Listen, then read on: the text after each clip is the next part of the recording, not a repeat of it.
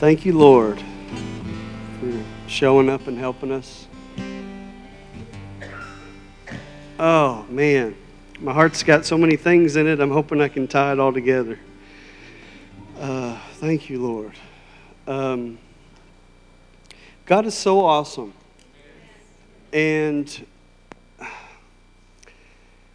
there's something that I'm learning about the Lord, and I feel like a kindergartner in this thing sometimes. I don't have it all figured out at all, and I want to keep it that way, because as soon as we think we figured it out, then we're in trouble, okay? So we're kind of walking in mystery when it comes to following the Lord, which is exciting. The Western mindset would want to have everything figured out and have a formula for everything. But God isn't like that. God calls us into a mystery. That's called life. That we don't know what tomorrow holds, but we know who holds tomorrow, right? So we're walking in the trust and the faith factor that God has numbered our days. The psalmist said He's numbered our wanderings. He's put every tear that we've cried in a bottle and put them in a book. Wow. Psalm 58, I think, or 56. I can't remember. But He's put all of our wanderings in a bottle. So He's watched us. He's with us. And that's the crazy thing about the Lord is that when you get saved, you think that you found the Lord. But as you walk with God, you found out that He found you. And after you come to that realization that He found you, you then look back and see that God's hand was there all the time. And you begin to recount all these things. And so God meets us in our story right where we're at. And when He meets us there, we find out it wasn't that He met us there. It was that He was always there. We were just so blind to our own ignorance and our own sin and our own disobedience that we couldn't see His hand in our life. So really coming to faith in Jesus is about your eyes being open to the fact that God is there and present in every single place. Why do we think Paul and Silas could begin to praise in a prison cell and begin to evoke praise while they're in first century stocks, which the first century stocks wasn't like our stocks where, if you think about maybe the old English shows where they've got their head in something in their arms and, they're being kind of ridiculed by the townfolk. The first century stocks would contort you at a strange angle. So you would have your feet in stocks here, and then your hands would be here, and it would hold you in that position so that your muscles would be contorted where it would begin to spasm, and then would draw in so tight that you couldn't even stand it anymore. You would just be locked up in a muscle spasm with no relief. And Paul and Silas began to praise God in that moment. God, give us eyes to see that You're there even in the worst of times, right? And so what I'm learning about the Lord is that He's always here, He's always present if we have eyes to see Him. And so Jesus is pulling us into that reality. And, I used to tell people they should ask Jesus into their life or into their heart. Y'all have all heard that. The more I'm learning about Scripture is we're not to ask Jesus into our life. He's asking us to come into His life. That we're leaving our life behind and stepping into Jesus' life to live out the reality of relationship with God here and now throughout all eternity, that there would be no more separation between God and man. And this is Jesus' grand, I'm going to let the cat out of the bag. This is Jesus, what He's trying to remove, separation between God and man. This is Jesus' great plan. So why does God become a man? Because He doesn't even want a millimeter of space between Him and human flesh. God becomes flesh because He enters into the human situation in all its mistakes and all its messes and all its stuff, and He enters into it. And do you know how He enters into it? He enters into it the way me and you enter into it. Powerless. Not willing to even consider Himself equal with God, the Bible says. But He takes on the form of a servant. and is obedient even under the cross. In other words, Jesus didn't go manipulating everything around him so that he had an easy path. And for some reason, the church thinks that we ought to manipulate everything around us in order to have some kind of little easy path. That's not Jesus' power. Jesus' power is saying, I don't have to manipulate everything. I don't have to control every family member or every addict or every person. I can just enter into the human situation knowing that God is in every single moment and in every single place with me. And that's true power, is being content in any situation, no matter what it holds. That this is what Jesus did. Jesus goes into the wilderness. He's baptized by John the Baptist. Comes up, says he was sent by the Spirit into the wilderness. Spends 40 days. Now that's going to set off some flags to an Israelite reading that. He's in the wilderness, and they see the number 40. That looks like Israel and 40 years of wandering. So what the Bible's trying to portray to us is Jesus is fulfilling the faithfulness of Israel that they couldn't fulfill. And when Jesus enters it, he enters it just like me and you. Because Satan shows up and he hasn't eaten in 40 days. I don't eat in 12 hours and I'm ready to fist fight somebody. Come on now. You heard it, hangry. You ever got hangry? David, he's the world's worst. Sucker's fit, but man, he could eat a truckload of food. I see this guy. He's out of control. Pray for him. Told him when that metabolism ever catches up, man, you're in trouble, bro. What was I saying? 40 days, wilderness. It's crazy. He was hangry. So guess what? Satan shows up. Wants him to enter into what Satan defines as power, manipulating circumstances to make the road easier for you. So he shows up and says, you hadn't eaten in 40 days. It wasn't like Jesus was this stoic robot who had no emotions. You watch the shows and he's got an English accent and he's like, I have no personality. But Jesus was fully human, man. Fully God, fully human. The Bible says he was tempted at every point just as you, yet without sin. Wow. Thank you, Lord. So he has empathy for us because he knows how hard it is to say no. That God would submit himself to a place to where he would have to say no and potentially have a little bit of him that maybe wanted to. It's crazy. Yet because he was God, he could only choose to do what was right. So it's kind of this weird, crazy dynamic. So Satan shows up and says, man, look at those stones there. You should turn those into bread to make your life a lot easier. It says, man shall not live by bread alone, but every word proceeds out of the mouth of God. Satan takes him over. Shows him all the kingdoms of the world. And says, they've been handed over to me. Now, who handed them over to him? Adam. Because when Adam fell in the garden, he didn't just disobey God, he obeyed Satan. He made Satan his God. And so Satan became the god of this age, the god of this world. See, that's the thing is, when we fail God, it's not just that we're disobedient to God, we're obeying another entity. And that's why Paul says it this way. He said, you're either a slave to sin or a slave to righteousness. That's the only two realities. Is that we're all serving something. We're all serving something. So we're either serving God or we're serving Satan. We're serving sin. We're serving our own nature. So he shows them all the kingdoms of the world and says, bow down to me and I'll show you the fast track of how to get there.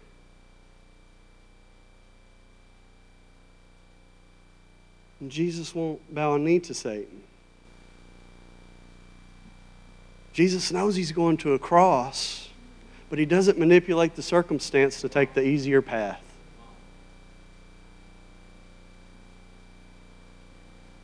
He says, I'm entering into the life's experiences at face value and only with the power God provides. And while it looks like powerlessness, it's actually power. This is the first rule in recovery. Powerless. Powerless to overcome addiction. You're powerless to overcome sin in and of yourself. It's only until you bow a knee to Jesus that you now have someone to answer to that has the power that can free you. Jesus doesn't bow a knee. Jesus is entering into life on life's terms and says, I'm going to walk this thing out the way God unfolds it for my life. That he's embracing the mission of God, the plan of God, and he's not trying to turn all the switches and all the knobs to make everything happen. Now that's power. When you can take your hands off and say, God, if only you do it, it's the only way it's going to get done. And you can enter into that mystery with God by your side. You're going to find that is the place of power when it comes to walking with the Lord. It's not having all the answers. I've walked through some of the darkest seasons of my life and not even be able to see my hand in front of me. And just be like, God, I hope you're still there because I don't feel you. But I'm trusting that you're not a man that you should lie, and you said you'd never leave or forsake me. So regardless of what I feel, I'm entering life into life's circumstances on life's terms, and I'm walking this thing out, and I'm setting my face towards you, God, and nothing's going to change my mind about it. There's a turning point in Jesus' ministry where it says he set his face like a flint headed toward Jerusalem.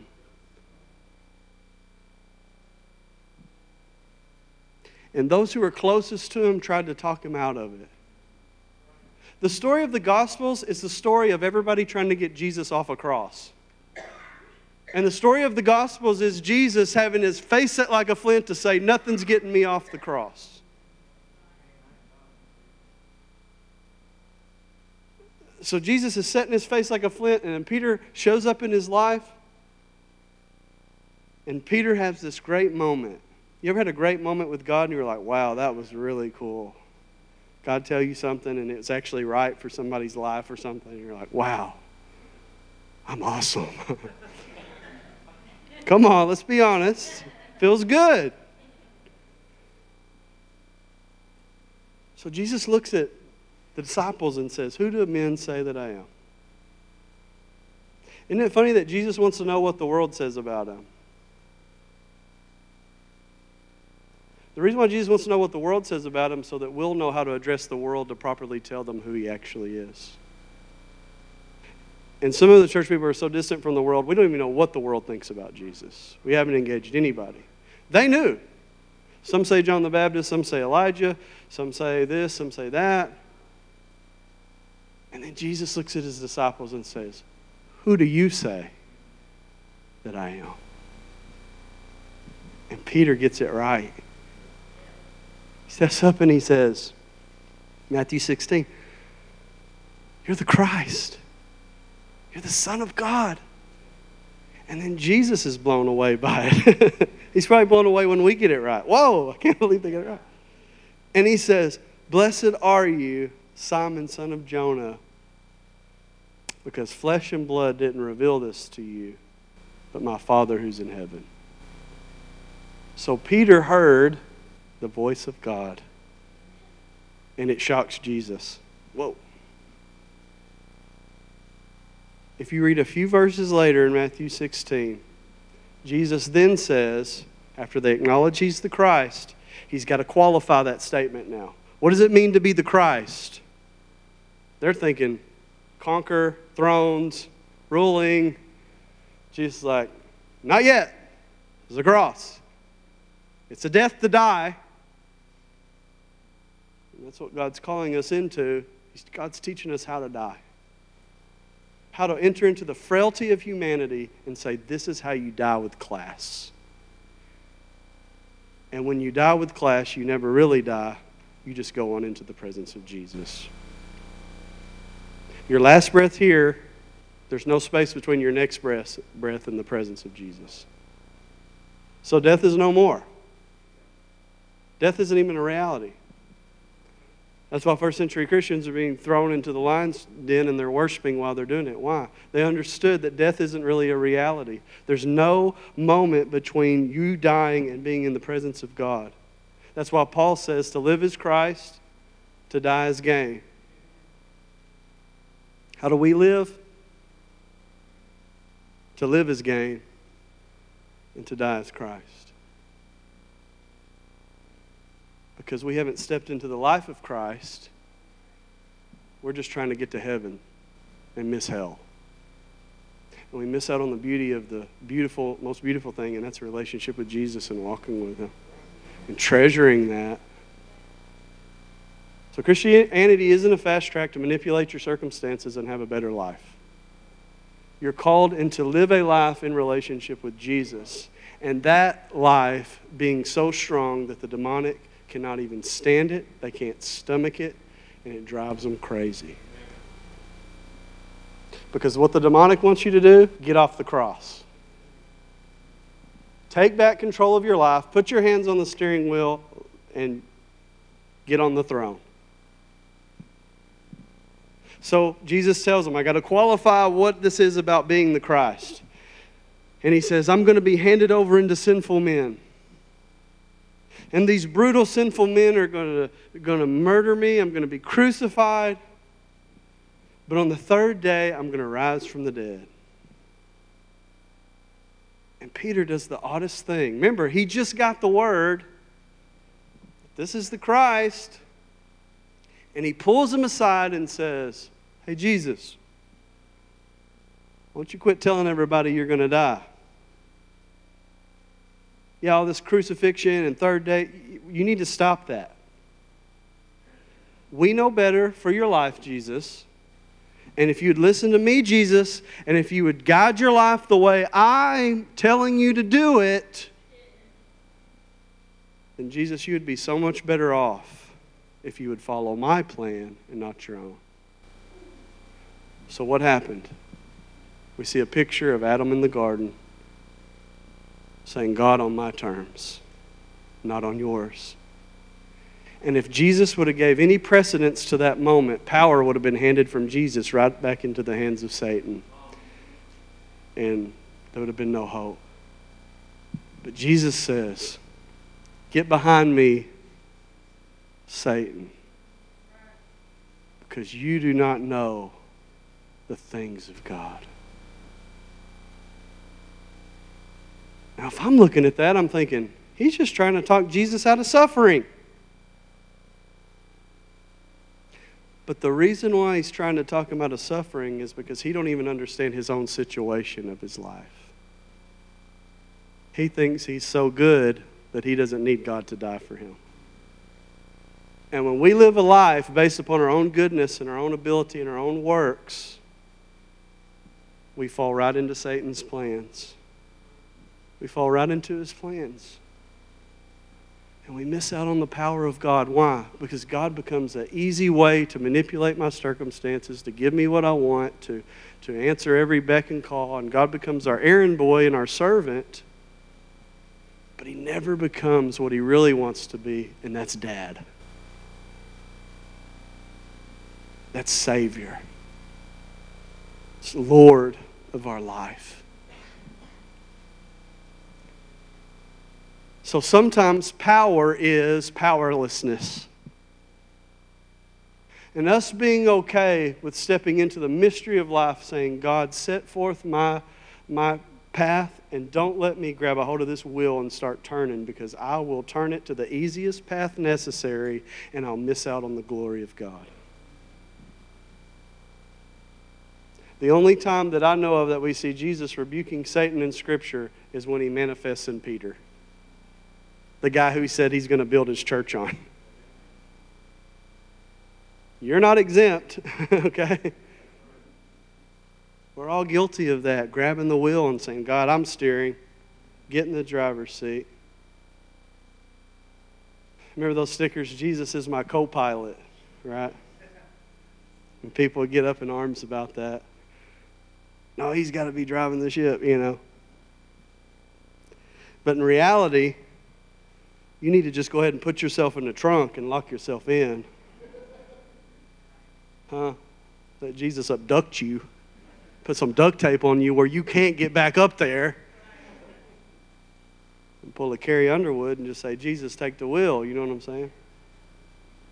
One of them kind of deals. So Jesus' own people trying to get him off the cross. Satan tries to tempt him to get him off the cross. Jesus is on the cross, and the people looking said, if you're really God, then get down off the cross.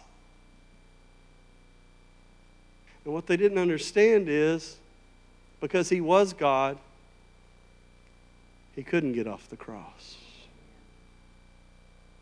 That the cross was uniquely tied to his life and his destiny. That sometimes God's plan for us is not the most painless. And that's hard to tell in an age where pain is to be medicated at all costs. God isn't calling us into the most easiest, pain-free life. He's calling us into the life with the most joy and the most glory and the most relationship. He's calling us to be a bride that would enter into union with him forever.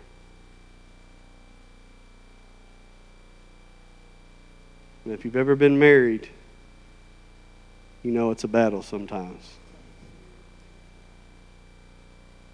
But after the fight's over, come on somebody.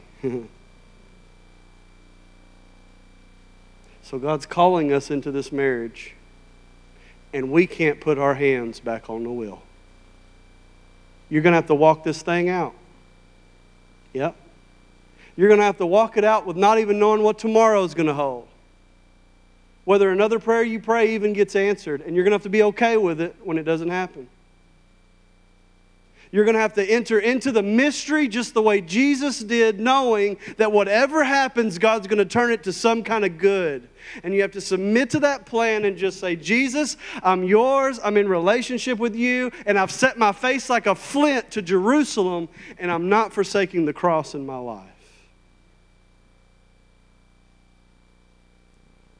That's why Jesus said, if any man wants to come after me, deny himself, take up his cross, and follow me. In Luke, daily. There's something about embracing humanity the way Jesus did. To say, I don't have to figure it all out. But I know in the end, I rise from the dead. And that's what the cross is. The cross is the most ugly event in human history. Men killing God. And God says, I can even make that good.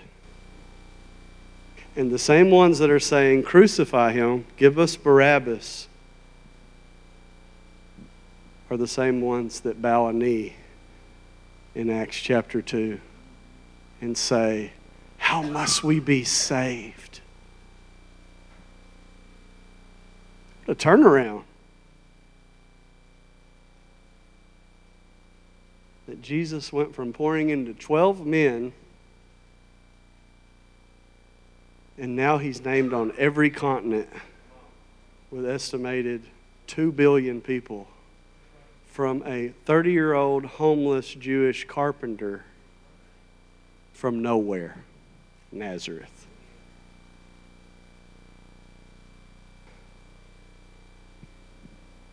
So when we enter into this mystery with the deck stacked against us, when God's with us, we win. we win. So as we enter into life and we feel the confusion of, do I do this or do I do that? Or am I here or am I there? Just life's crazy sometimes. Is that we enter into that season and say, you know what? God, you said you'd never leave me or forsake me. The steps of a righteous person are ordered of the Lord. I'm submitted to you. Everything's on the table at any time. Whatever you need to deal with me on, I'm just open and vulnerable with you in relationship. And God, I know you're gonna work it all out for the good. You're gonna work it all out. And so there's just seasons of this sometimes that we have to embrace. But we have to set our face like a flint toward Jerusalem, toward the most scary place that he could possibly be wanting to go, and Jesus won't let anybody talk him out of it. I don't know about you, but when I'm going to the most scariest place I don't want to go, I'm like, please somebody talk me out of this. This is a bad idea, ain't it? And Jesus is the great champion. So Jesus enters into human flesh to take away every bit of space between man and God. And he becomes our representative. It fulfills the obedience that we couldn't fulfill. And he rises up into the right hand of God. And he's seated there in heavenly places to rule and reign until everybody is under his feet, every enemy. Until every knee bows and every tongue confesses Jesus as Lord. Now something else crazy happens. In Ephesians chapter 2, it says that we are seated with Christ in heavenly places. So what are we getting here? We're living here on the earth. There's the prince of the power of the air, the demonic forces. But then above all that is Jesus at the right hand of God, ruling and reigning with everything under his feet. So the Bible says you're seated with him there. So here's what's going on here. We have third heaven power while we're living in the first heaven, earth. When we're willing to have the mind of Christ and embrace life the way that he embraces it. That we have third heaven power in the first person, in the first heaven world that we live in. It's amazing. It's amazing. So, with that being said,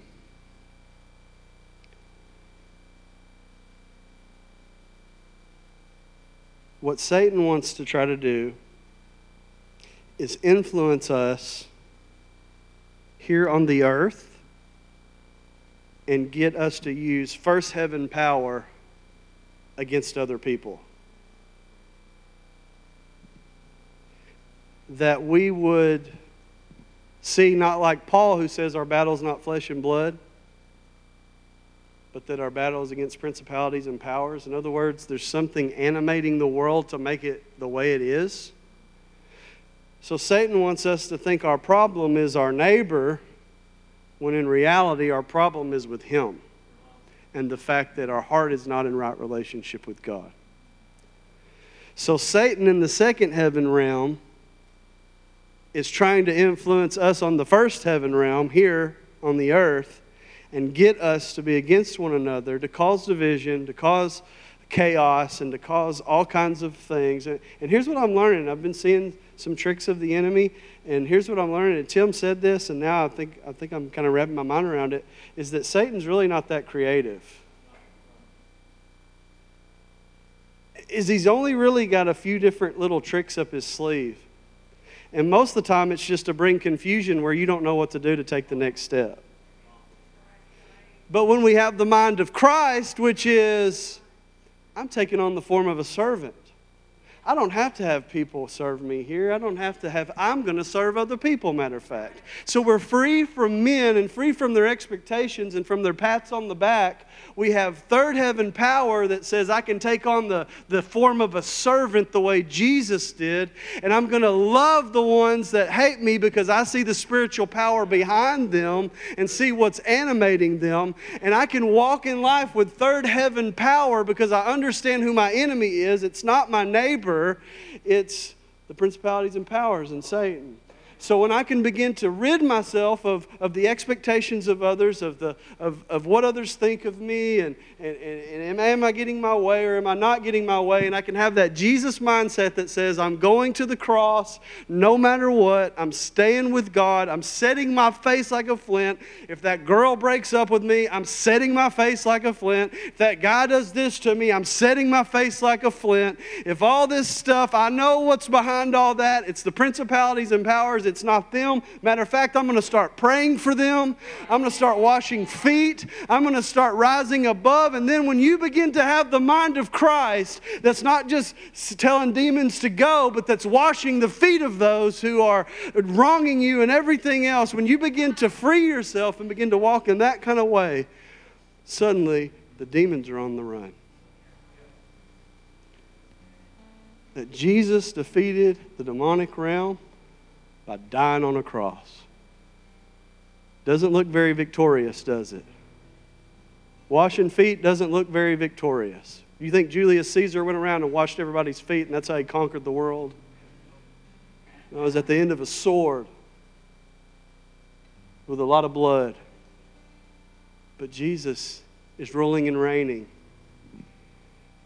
And eventually, He's going to have every enemy under His feet. Oh, my timer went off here. Thanks, Tim.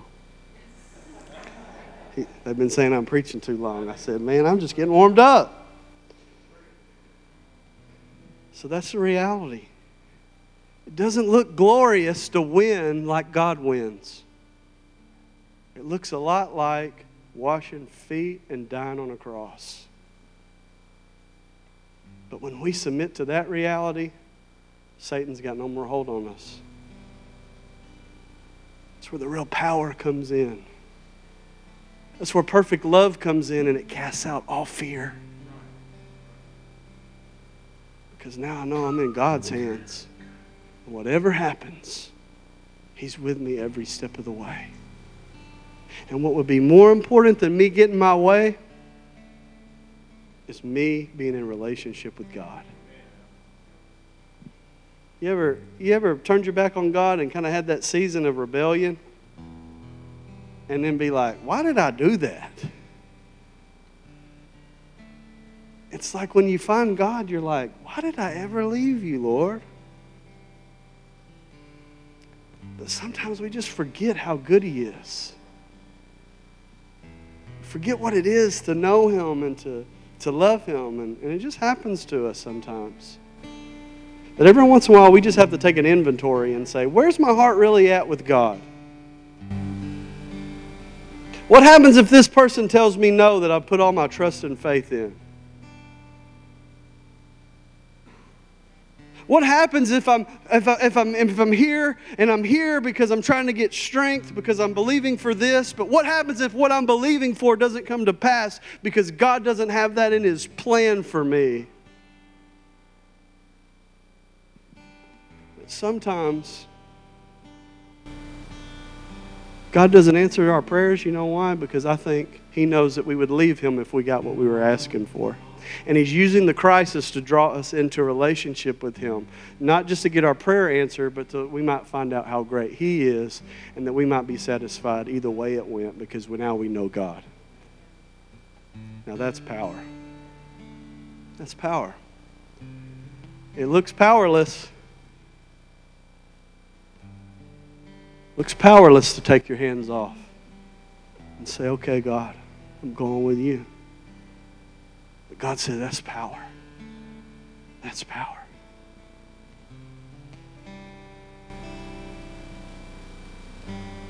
That every step that Jesus played out in His life was to draw us into that reality. That's why the Bible's always putting us together. It says you were buried with him in baptism unto death. But then you were raised just like him by the glory of the Father to a newness of life. It never singles out Jesus' work separate from you being a part of and in him, with him, making it happen. Jesus is drawing us into the life of God. And that's where the power is. Power's in washing some feet, helping some folks out that can't help themselves. And some stuff nobody ever sees. But you know God sees. And it's all about pleasing him. It's all about him.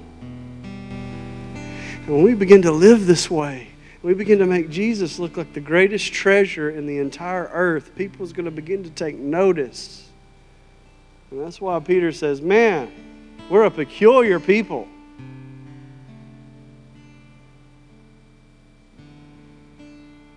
We're peculiar because we're taking a different path.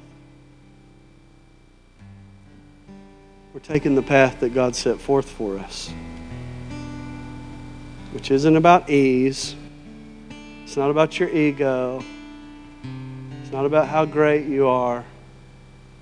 It's about him shaping you into the image of Jesus. And if that means for a moment that he doesn't give you what you want, to see how you're going to act, to see if you're willing to go to that place with Jesus and humble yourself unto him, then he'll do it. Because he loves you so much, he's willing to get to the heart of what your relationship's really about. That he would reveal everything in its time and in its season so that you wouldn't go on thinking that you were something that you weren't. You ever think you know yourself and then something bad happens and you're like, whoa, where did that craziness come from? Hello? Yeah? God's not afraid of that. He's like, I want you to see that because we need to work in this area right here. And he won't run off and say, oh, you're worse than I thought.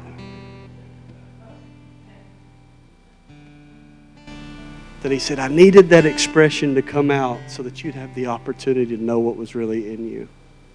And I'm not going anywhere until we fix it. I'm not going anywhere, and I'm not letting you off the hook because I love you too much to be in a false pretense of what our relationship is. I've got to know you as you are, and you've got to know me as I am, and everything's on the table, and I'm not going anywhere. Stacy's back. Clapper. I'm glad we don't have them lights in here. We'd be dark. Clapper lights. All right, I've rambled enough. Stand to your feet with me. Justin, let's just play a song. We're going to close with some words.